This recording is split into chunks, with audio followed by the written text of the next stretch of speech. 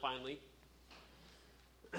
Well, good morning and welcome to our study in the book of James as we continue our series, what it means to be a mature, complete Christian, how God works that in us so that we would not be children, we would not be babies, we would not be infants, as it were, when it comes to the life that God has called us to lead. When we look at this idea of becoming a mature Christian, we have looked at the first few verses in the last couple of weeks, and we have seen that when trials do occur, you and I, we might wonder, how do you respond to them? As you read through James, one of the things you might want to ask yourself is, he's got these statements, there might be commands. There's a lot of commands. We talked about that in the previous weeks. But one of the things you might want to do as you read a letter like this is try to put yourself in the shoes and ask yourself some questions. Like, why would he be telling me this? Like, what am I thinking as he's going through the flow of his letter here? Because unfortunately, one of the things that we've developed in our culture is these itty-bitty devotions. And, devotion time is good, quiet time is good. I'm not knocking that. I'm saying that what it has done, though, as a kind of a negative offshoot, is it's taught us to digest the scriptures in snippets, in fortune cookie size, in tweets, 140 characters or something. And the truth of the matter is that James is not a tweet, and it's not 140 characters, and it's not just a devotional size. It's actually fairly short, but it's still 5 chapters, based on how they've divided it up for us in our modern age. And so he wrote that as a whole letter that you would just read in one sitting. And I've never been in any church anywhere where they just read a whole book and boom, that's it. We're done. Although we might try that next year. You'd be praying about that. 52 books. There's 66 actually, so we have to double up a couple. But through the Bible in a year. But anyways, back to James.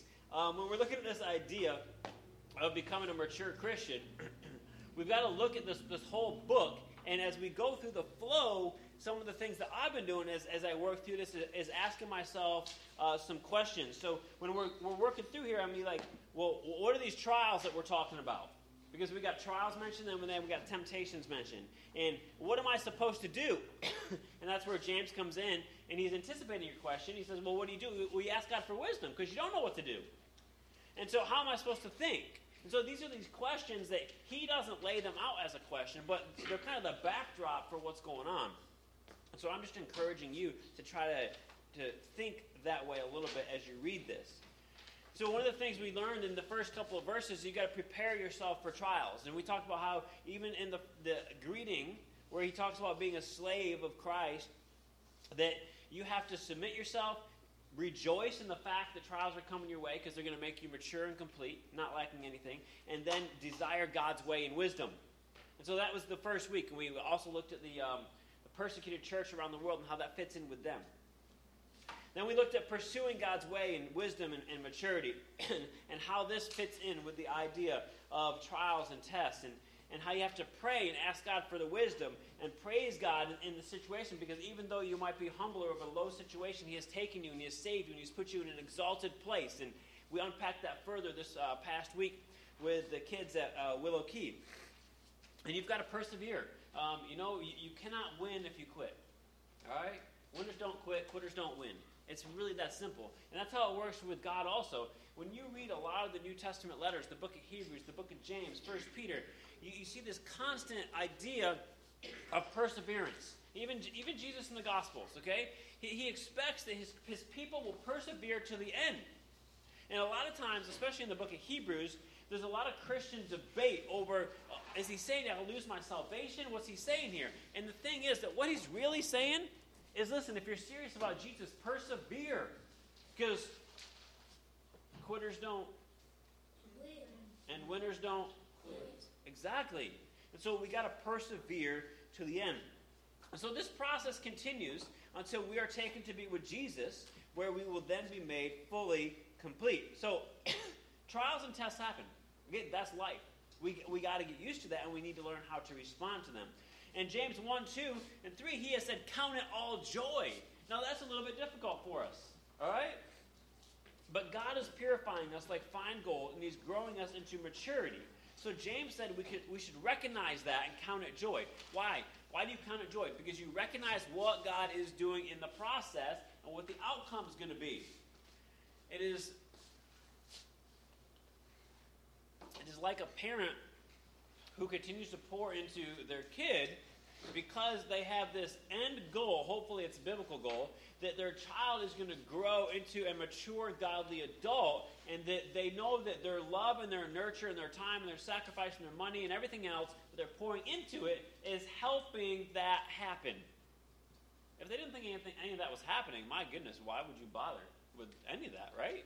I mean, it's a whole life of investment, right, Cheryl? So that's the thing. Seeing through to the other side, you count it all joy.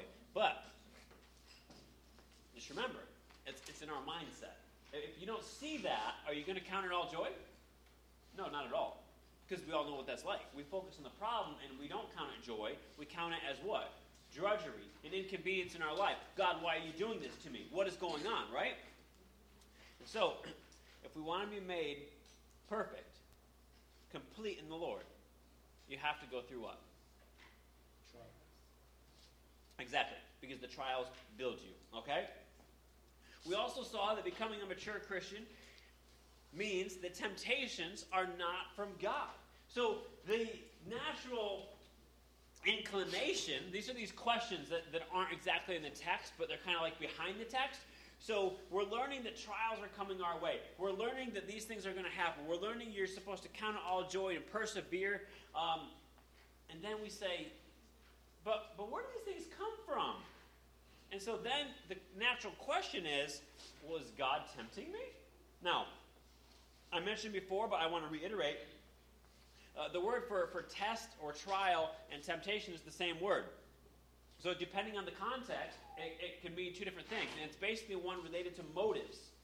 Okay, a test or a trial, the motive is for you to pass it and to grow into maturity. A temptation, when it's translated as temptation, the motive is for you to fail.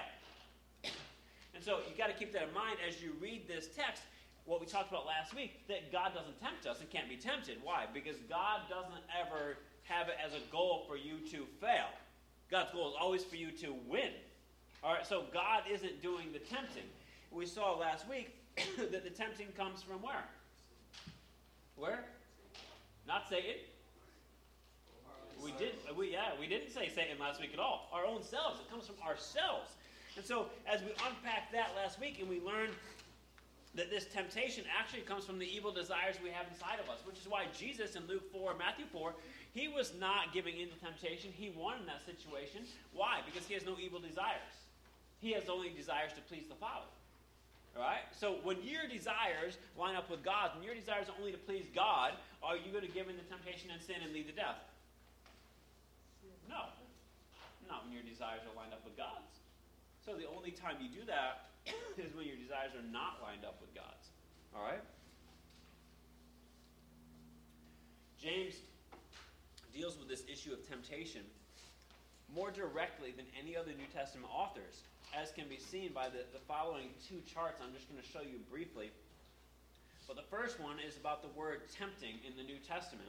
And you can see from this chart that James uses this more, it's the orange, the pie chart on the left there, more than the rest of the New Testament authors. So if you want to know where do I go to look about this idea of tempting, well, what book would be a good place to go look? Exactly. Now the other word is the word evil, okay? Tempting and evil. Remember the evil desires aspect that we were talking about? This word also, in terms of percentage, is in James the most. And you can see again the orange bar at the bottom. So in the New Testament, both of these ideas, tempting and evil, are high-profile terms in the book of James. Why? Because they're a hindrance to your growth. They're a hindrance to you becoming who God wants you to be in Christ. And so you've got to combat these, and you've got to be aware of them and not be deceived. Okay? Last week when we were looking at the text, don't be deceived, okay, about where these temptations are coming from. That's going to be in our text for today as well.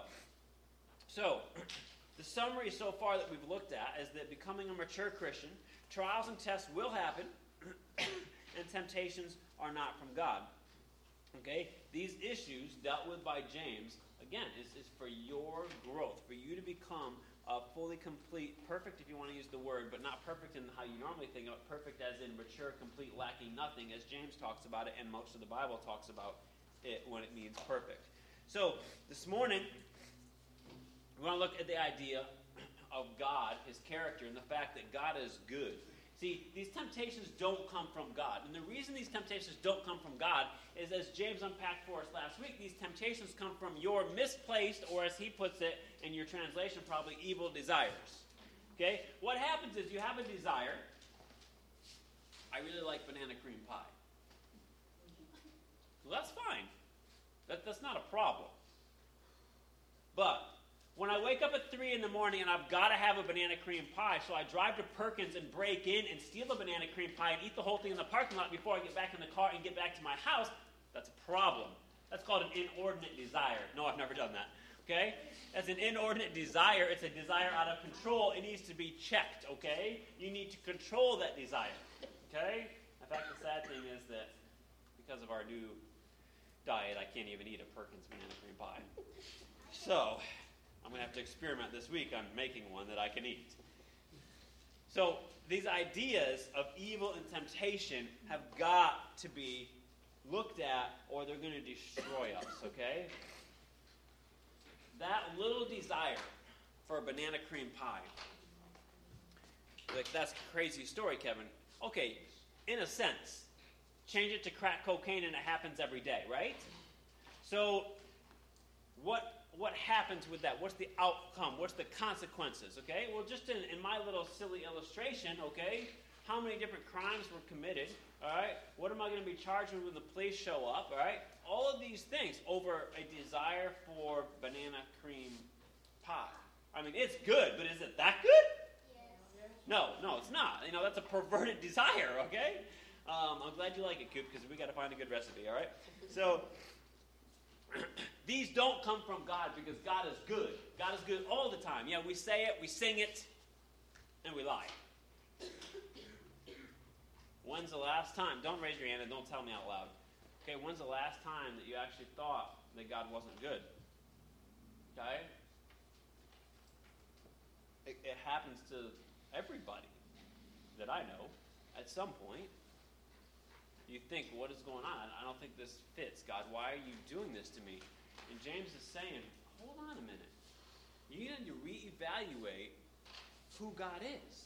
And this really, guys, goes to the heart of God's character and who He is. Which is why James says that God cannot be the one tempting you, because the temptation, which is from your desires, which then leads to sin, which then leads to death, cannot be of God. Because God does not bring about death. God brings about what? Life. God is in the life-giving business.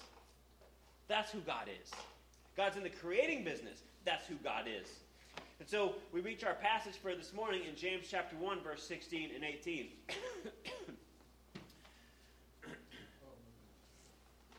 He says, "Don't be deceived, my dearly loved brothers. Every generous act and every perfect gift is from above, coming down from the Father of lights. With Him there is no variation or shadow cast by turning.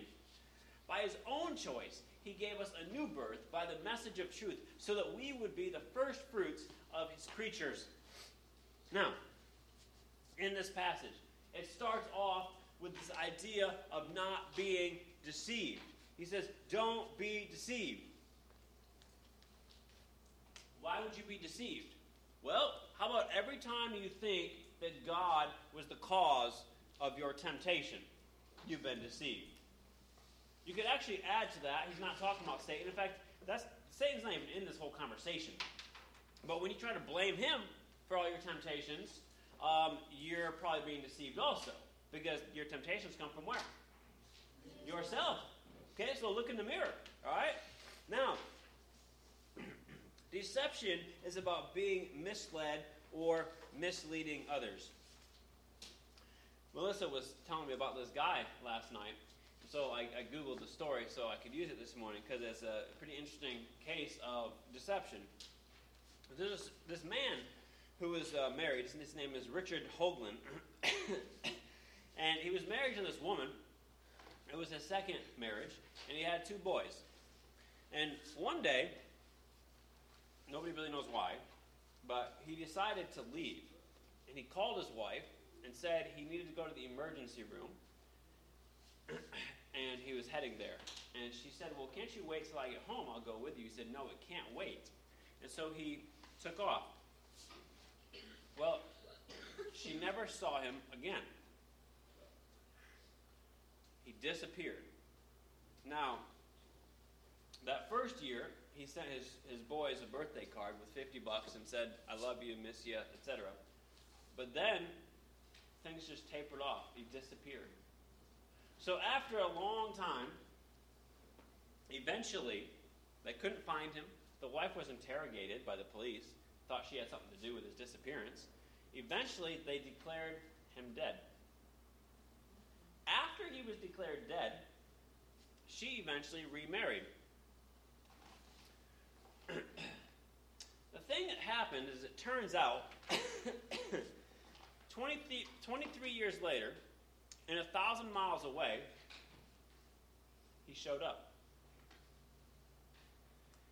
in Florida. He had come down here, assumed someone else's identity who had died, and married another woman, and has another family. The police show up at his door one day and begin questioning him about who he is. And eventually, he kept saying he was this other person, and they pull out the death certificate and say, this person is dead. Who are you really? And so, I don't know why, but he suddenly just confessed the whole thing. So anyways, he's locked up right now. Okay? So that's 23 years of deception, and suddenly it was found out. Now, I don't want to say, your sin will find you out. Scripture does say that. But that's deception. He lied. He misled people. His family. I have no idea what was going on in his mind. All I know is deception. He misled people. Now, James is talking about a deception that is even worse than that. Because James is talking about a deception of how mostly we deceive our own selves. Okay? Now, this guy's deceived somehow also, but then he deceived other people. All right? But we deceive ourselves about our sin, about the roots of it, and about God. And that's what James is dealing with. Deception occurs regularly. You can be fooled, but James is specifically talking, okay, like I said, about deceiving ourselves, which happens every time we sin. Every time we follow our own desires, our ways, our wisdom, instead of God's desires, his ways, and his wisdom. You can be deceived by various things, including wealth, according to Mark 4:19, sin, Hebrews 3:13, lust, Ephesians 4:22, futile and empty words in Ephesians 5:6 and Colossians 2:8, and even unrighteousness in 2 Thessalonians 2:10. Your own sin, unrighteousness blinds you and deceives you. Ephesians 4:14 is instructive about the nature of this as it relates to James' usage as well. It says, we will no longer be little children. Okay? Think about how these phrases fit in with James. Then we will no longer be little children, tossed by the waves. James uses both of these images already. And blown around by every wind of teaching, by human cunning with cleverness in the techniques of deceit. So when you're right with God, when you're mature with God, when you have the Spirit operating properly in you, you're no longer, Paul says this in Ephesians 4, verse 14, you're no longer like little children, tossed by the waves and blown around by every wind of teaching, by human cunning with cleverness and the techniques of deceit. The techniques of deceit. Lying, trickery. All of those phrases we've already come across in James chapter 1. That's what he's talking about. Similarly, 1 John 1:8 says that if we say we have no sin, then we what? We deceive ourselves, and the truth is not in us. So, deception and truth are opposites. Alright? I don't know how accurate it is or not, but used car salesmen often get a bad rap for being deceptive, right? about their vehicles.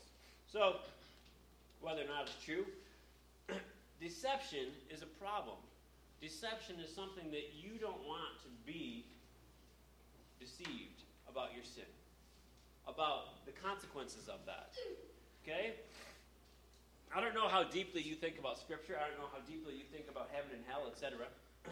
But do you want to end up dead, standing before Jesus, and have been deceived your whole life? Okay, I don't. Which is one of the reasons I have so many books. It's one of the reasons I read and study so much, because I want the truth. Okay, if I found out tomorrow that Christianity was not the truth, I would ditch it. Now, it might take me a little while to ditch it because I've been in it so long, but I want the truth. Now, fortunately for you guys, and fortunately, I think for me as well right now, okay, I've studied quite a bit. I don't think it's deceptive at all. I think it is the truth. It's because of Jesus. Okay? Jesus is the truth. He said, I am the way, the truth, and the life. He's the only way to the Father. And if he hadn't lived and existed and died and been buried and rose from the dead, I don't know, I wouldn't be able to say the exact same thing. But we got real, evidence, okay? Faith is more than just evidence. But he really did do this. Pilate really did have him killed, okay? This happened. You don't want to be deceived. Matthew chapter 7, verse 21 is probably one of the scariest passages in Scripture. You can read it this week. And there is some serious deception that's got to be going on in Matthew 7:21. Because I don't know how else these people think that they're going to be in heaven, and they're not. You don't want to be in that state. I don't want to be in that state. Yeah. So, Adam and Eve, if you think about it, they relied upon their own wisdom instead of God's. And where did it lead them? It led them to death. Okay? They didn't follow Proverbs 3, 5, and 6. Okay? So you got to stop blaming other people, your circumstances, and even Satan for your temptations and sins. That's what James is saying. Above all, don't blame who? God. Above all, don't blame God, because it is not coming from him. Take full blame on yourselves where it belongs. Realize that your enemy, your fallenness, your lusts, your weaknesses, your rationalizations, your sins, they're within you, and they have to be dealt with from within. Do not be deceived. When a believer wins the battle on the inside, he can say with Paul, for our proud confidence is this, the testimony of our conscience, that in holiness and godly sincerity, not in fleshly wisdom, but in the grace of God, we have conducted ourselves in the world, and especially towards you. You're deceived when you think you can sin and get away with it, Galatians 6:7 says. You're deceived prior to being saved. If you aren't in here, if you're in here, today, and you're not saved, then you're actually deceived. You're deceived. You got to get the truth. You're deceived when you let others teach you things that are contrary to God's word. Judah, Absalom, Amnon, David, Samson, many others gave in to their sexual temptations. They're deceived. Joseph didn't. Deceit is ultimately about lies. So deceit is contrary to the nature of God and his ways. Therefore, should his children be involved in deceit? No, they should not. Why? Because we're born of the same seed as he is, so we should have no part of deception. So don't be deceived about God's goodness and about the source of temptation. God, it says he's the Father of lights. Okay? The Father of lights. This phrase is a reminder of God's creative acts recorded in the first book of the Bible in Genesis. It's a reminder of the greatness and the goodness of God. God makes the light, not the darkness, right? He makes the light and gets rid of sin and death. God is so good and so holy that he cannot be tainted or touched or tempted by evil. He is completely separate, completely holy. The Father of lights. Father meaning begets, creates. Lights dispels darkness. Okay? John 1 says what? Jesus came into the world. He is the Word, right? He came as the light of the world to dispel the darkness, but the darkness preferred darkness. It didn't want the light.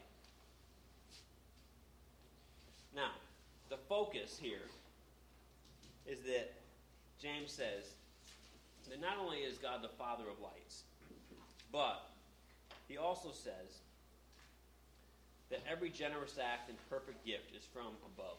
So I want to talk about these good gifts in God. God gives good gifts. In fact, he gives the perfect gifts. They are the right gifts at the right time for the right person to make you mature and complete or perfect in Christ. The perfect gift is from the perfect giver, God. The reason your temptations, which occur because of your unchecked desires, blow up in your face is not because of God. Nope. Those things are evil, and God only gives and produces good things. You see, once you understand that God is only good, and the temptations of sin is only leads to evilness, then you realize that this can't come from this. They're opposites.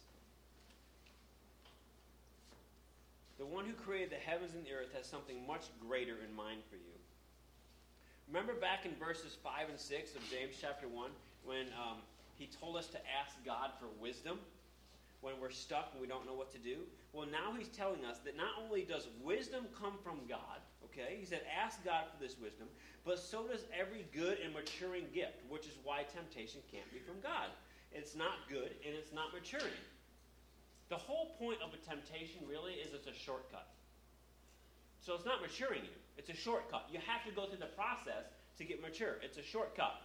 Think about the 3 temptations that we have recorded for us in both Matthew 4 and in Luke 4 for Jesus in the wilderness. Everyone was a shortcut.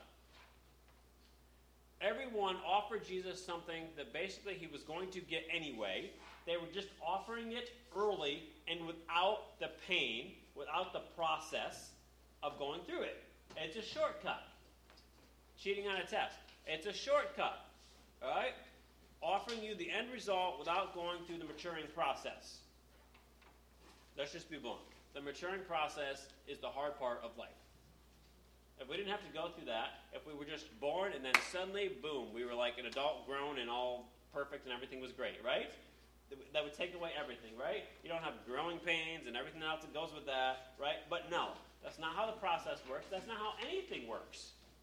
Okay? How do you become skilled at what you're good at? Yes, you go through the process. So James' emphasis here is that all good things are from God. So don't be deceived about your temptations, but rather turn to God, okay, who gives these good gifts. Both the act of giving and the gifts are good, and they come from the Lord. So how much of a giver is God? Well, look at Romans 8:32. It's not on the screen, but you can write it down. It says, he did not even spare his own son, but offered him up for us all. How will he not also with him grant us everything? Grant means give, right? So we're giving gifts, right? The good giver, okay? So if he gave his son, he'll give us everything we need. The scriptures elsewhere say that he's given us everything you need to live a life of godliness. Everything. Lamentations chapter 3, verse 22 says, because of the Lord's faithful love, we do not perish, for his mercies never end. Why his faithful love? So his mercies never end. What? They're new each what? Each morning, each day. But that's a gift. It's like a gift-wrapped box that drops out of the sky every day for you. It's like that gift that God gave the Israelites in the wilderness when the manna was there on the ground for them when they get up out of their tent. It's the gift that the rock kept spilling forth water for 40 years in the wilderness so they could drink and not die of thirst. It's the gift that keeps giving. Why? Because God is the giver. He continues to give. In contrast to the selfishness of following our own desires, God is generous and gracious in his gift giving.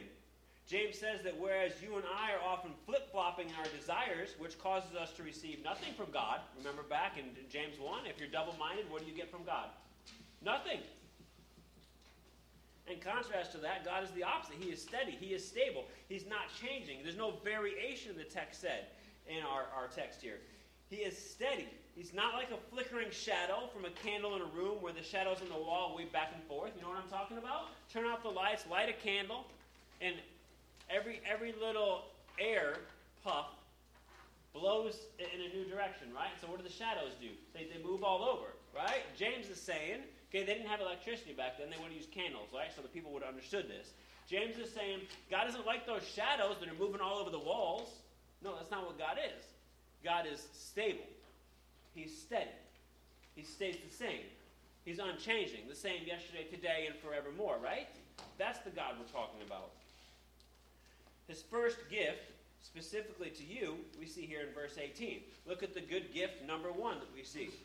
He says, by his own choice, he gave us new birth by the message of truth so that we would be the first fruits of his creation. So what is this? The first gift that he gives us?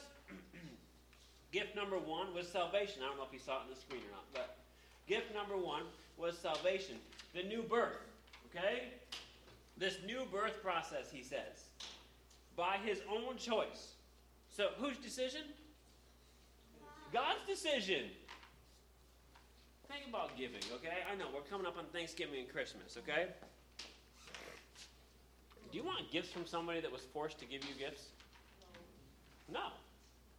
You want gifts from somebody that, out of the love of their heart, the overflow of their heart, they wanted to. Right? And gift giving can be hard sometimes, right? You're like, I don't know what to get this person, you know? And so, the thing is, though, that you want gifts out of love, not compulsion.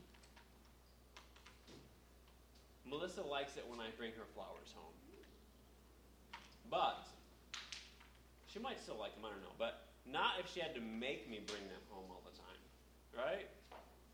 I haven't brought them home in a while either, so I probably should. So she's like, yeah, it's about time, honey. Anyway, it's when you desire it, when it's coming from your heart, when you, out of love, are wanting to do this. That's what we're looking at. God chose, okay? So a new birth. What's a new birth? You have this little seedling here.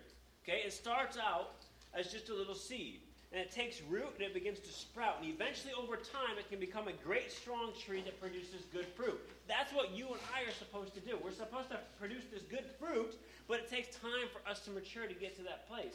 But what does God do the whole time? He is giving us these good gifts necessary to mature us and to produce that good fruit in us. Yeah, we start out as a baby. So what happens when you become a new believer, a follower of Christ? You get saved, you're born again, you receive Christ, you become a child of God. These are all the same things. A new creature in Christ. These are synonyms. Okay? The old is past, you become new. So the first good gift that he gives us, by his own choice, verse 18, is salvation. This comes down from above. Hence, in John chapter 3, Nicodemus is told he has to be born again, or some translate it as born from above. Okay, same idea. Where are all these good gifts coming from? Above. Where is the good wisdom? Wisdom from above, wisdom from heaven. Okay, not human or earthly, not wisdom from below. That's the contrast here, above and below. Okay, what it comes down from above is the good stuff, all right? You don't want the stuff from below. You want the stuff from above. You want the stuff from God. In Revelation, the new heavens and the earth, they come where? From above. They come down from above. Why? Because they're coming from God. Why? Because he's making everything new, and we'll see how that plays in here in just a minute. So contrast the good gifts from above, the new life, with your sinful desires from verse 15, which gives birth to what? What are your sinful desires' birth? Sin, which leads to death. Yeah. So your sinful desires birth death, and what does God birth? Life. Okay? That's the contrast here. You go with your ways, you bring death. You go with God's ways, you get... Now, notice that you're given salvation, if you'll accept it, as part of this first fruits. And first fruits is the next thing that he's talking about here. So, being born again is just the beginning of new life in Christ. Now the fun really begins to start. We become changed from the inside out, and we're to begin producing fruit that matches our new nature in Christ. No longer anger and resentment, but instead love and forgiveness. No longer immortality, but virtuous living. You can look at Galatians 5, you can look at Ephesians 4, you can look at Philippians, you can look at Colossians, probably 3, and all these, Paul gets into the put-offs and the put-ons. What's he talking about? He's talking about the old life, the new life. You've been born again. This is how you live now. This is the fruits. Now, if you remember from our study on the feasts in the Bible, that the first fruits is just that. It's the beginning. They're supposed to be what?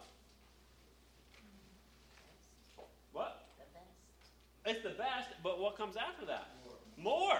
More fruit comes. This is just the first fruits, okay? First implies there's more. Second, third, fourth, right? So, when you look at this idea, the first fruits were the first, and they were the best of the crops that were harvested. And they were usually an indicator of what the rest of the crop would be like. A farmer would usually be inclined to take the early harvest and store it away in case the rest was lost to drought or locusts or other calamities. But in the Bible, God says the first fruits go to Him. He gets the first fruits. Notice that James says that our salvation, speaking of humanity, is the first fruit. Okay? So the text says that we are the first fruits, so that we would be the first fruits of His creation. The end of verse 18. So what is he saying here? This is just the beginning. So the salvation that we have is just the beginning. And I think there's two aspects to this. First off, I think contextually, James is writing to mostly Jewish believers. Okay? So these Jewish believers are the first fruits of what God is going to do with the church and the kingdom. Okay? After the Jewish believers began to increase, there was kind of a tapering off of that, and then Gentile believers began to increase. So, like, if the Jewish believers are the first fruits, then the Gentile believers are the latter fruits, okay? But there's also, I think, another aspect when you look at this eschatologically and through the rest of Scripture, is that in His creation, okay, or of His creatures, that could just be referring to humanity, but the Scripture also has this idea that with Romans 8 and Revelation, that all of God's creation needs to be redeemed and renewed. And so in that sense, we as humans, okay, who are born again by God, are the first fruits of the whole creation scheme, okay, that are being renewed and going to be made new for the new heavens and new earth. You all tracking with me on this? Okay? So we're the first part of that. So that's what James is saying. He's saying, God's not the one giving these temptations and evil and death and sin. No. You don't understand. God is the good giver.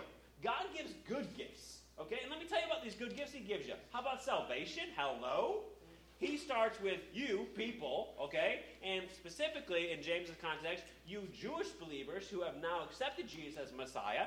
And from there, He's going to build on that, because you're just the first fruits. He's going to build on that until eventually the whole creation is renewed.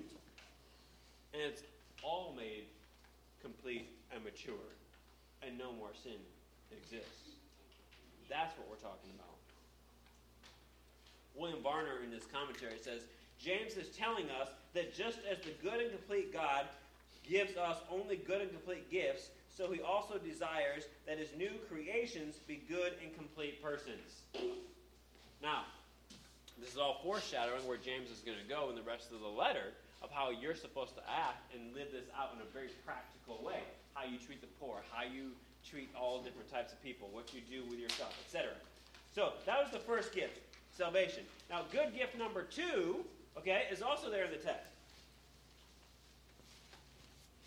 If we look at our verses again, in verse 18, he says, by His own choice, He gave us a new birth by the message of truth, so that we would be the first fruits of His creation. So, He gave us a new birth, but how? By the message of truth. So, good gift number 2 is the Scriptures. Good gift number 2 is the Scriptures. Now, we're going to unpack this even more specifically next week, because the whole next section deals with the Word in the text, okay? But note that James not only indicates that God graciously and of His own choice saves us, but James also tells us how He does this. Through His Word, okay? Which, for alliteration's sake, we're using Scripture, okay? So they're both S's, salvation and Scripture. Now, you might wonder why James doesn't talk about Jesus. Why doesn't he say, Jesus saved you? Isn't that kind of what Paul would say? You're saved by Jesus.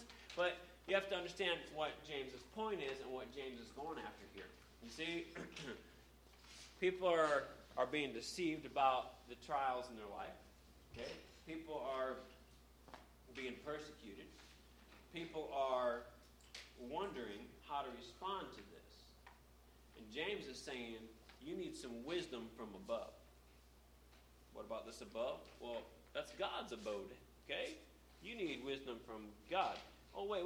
But if God's so good, like, why is he letting me go through this temptation? And why is he tempting me? Oh, wait, stop right there. God's not tempting you. Your temptation problems are your inner problems. Because God is all good, and God's a good, giving God. So, don't be deceived about that. Since he's a good, giving God, let me explain how. First off, he gives you salvation. Is that good or bad? Good. Well, where's it come from? Okay, so is he giving good gifts, but he's really bad? No. He's giving good gifts because he's really good.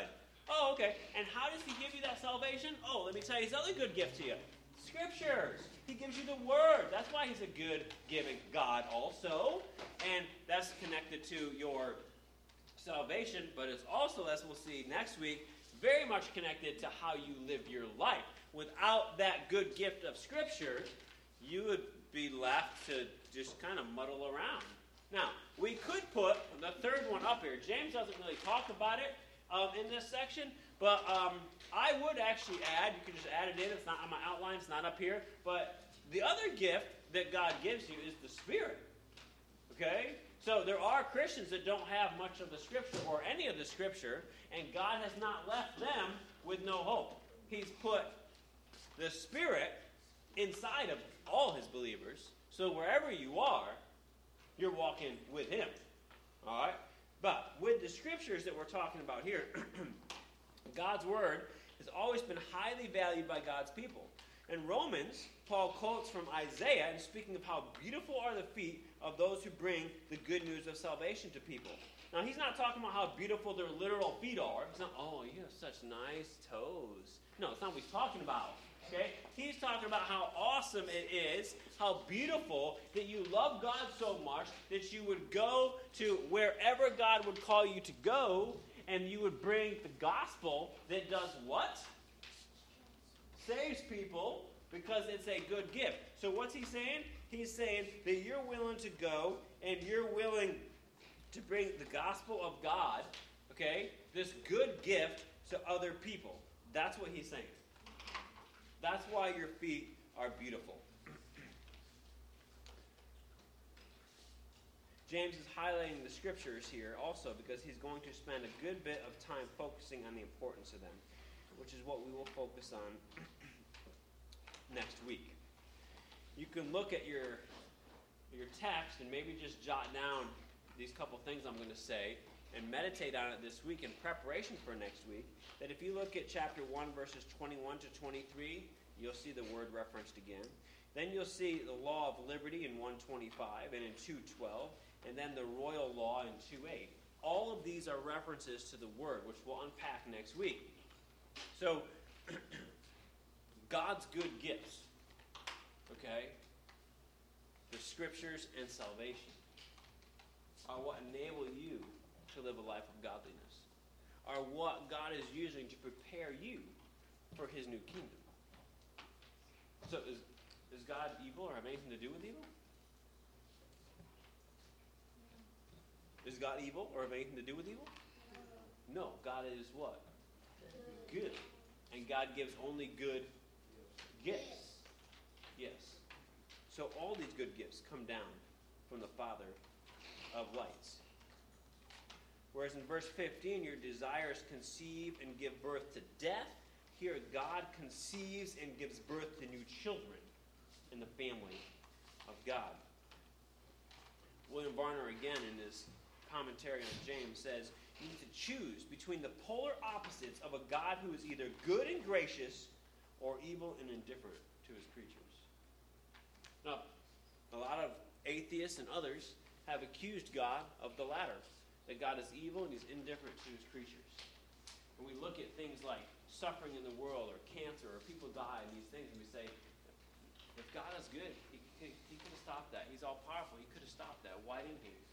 See, James is challenging that kind of thinking. And he's saying, where are you going with that? See, you got to go back and you got to dig deeper. You got to understand who God is. Some of these things are perplexing. Sometimes we don't have answers for all these things. But is it because God is evil? No. Because God is good. How do we know God is good? Based on what he has given us.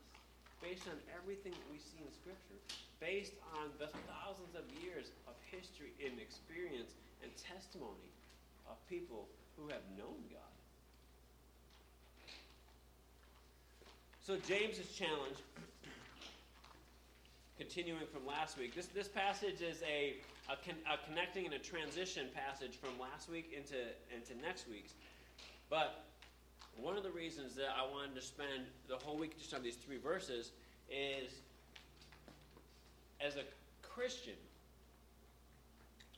this concept of God being good is a make it or break it deal. When people suffer and go through hard times, this issue is the fulcrum. This is the splitting issue for them. If they decide this latter half, he's evil and he's indifferent, especially that last part, he's indifferent, he doesn't care, people go away from God. If they decide and cling to the fact that he is good and gracious, they draw in to God. Where does a child go when he's hurting? Into the arms of his mother or father. Why? Because he thinks they are what? The first or the second? The first, good and gracious. A child who does not think his parents are good and gracious, but rather thinks they're evil and indifferent, does he go into their arms? No. And so, maybe this has been you. Maybe you know people in this situation now. If you know people that have been hurt and they're running from God,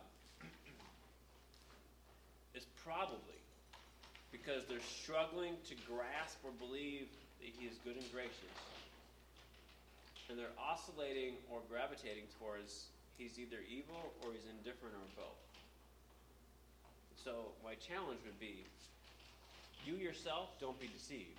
Number 2, pray for them. Be bold. Ask God to reveal himself and show his goodness, his kindness, and his power to them. Pray with me. Father, we pray this morning that you would help us to see clearly, that we would not be deceived, that we would realize how good and gracious you are. Forgive us for any times that we've thought otherwise.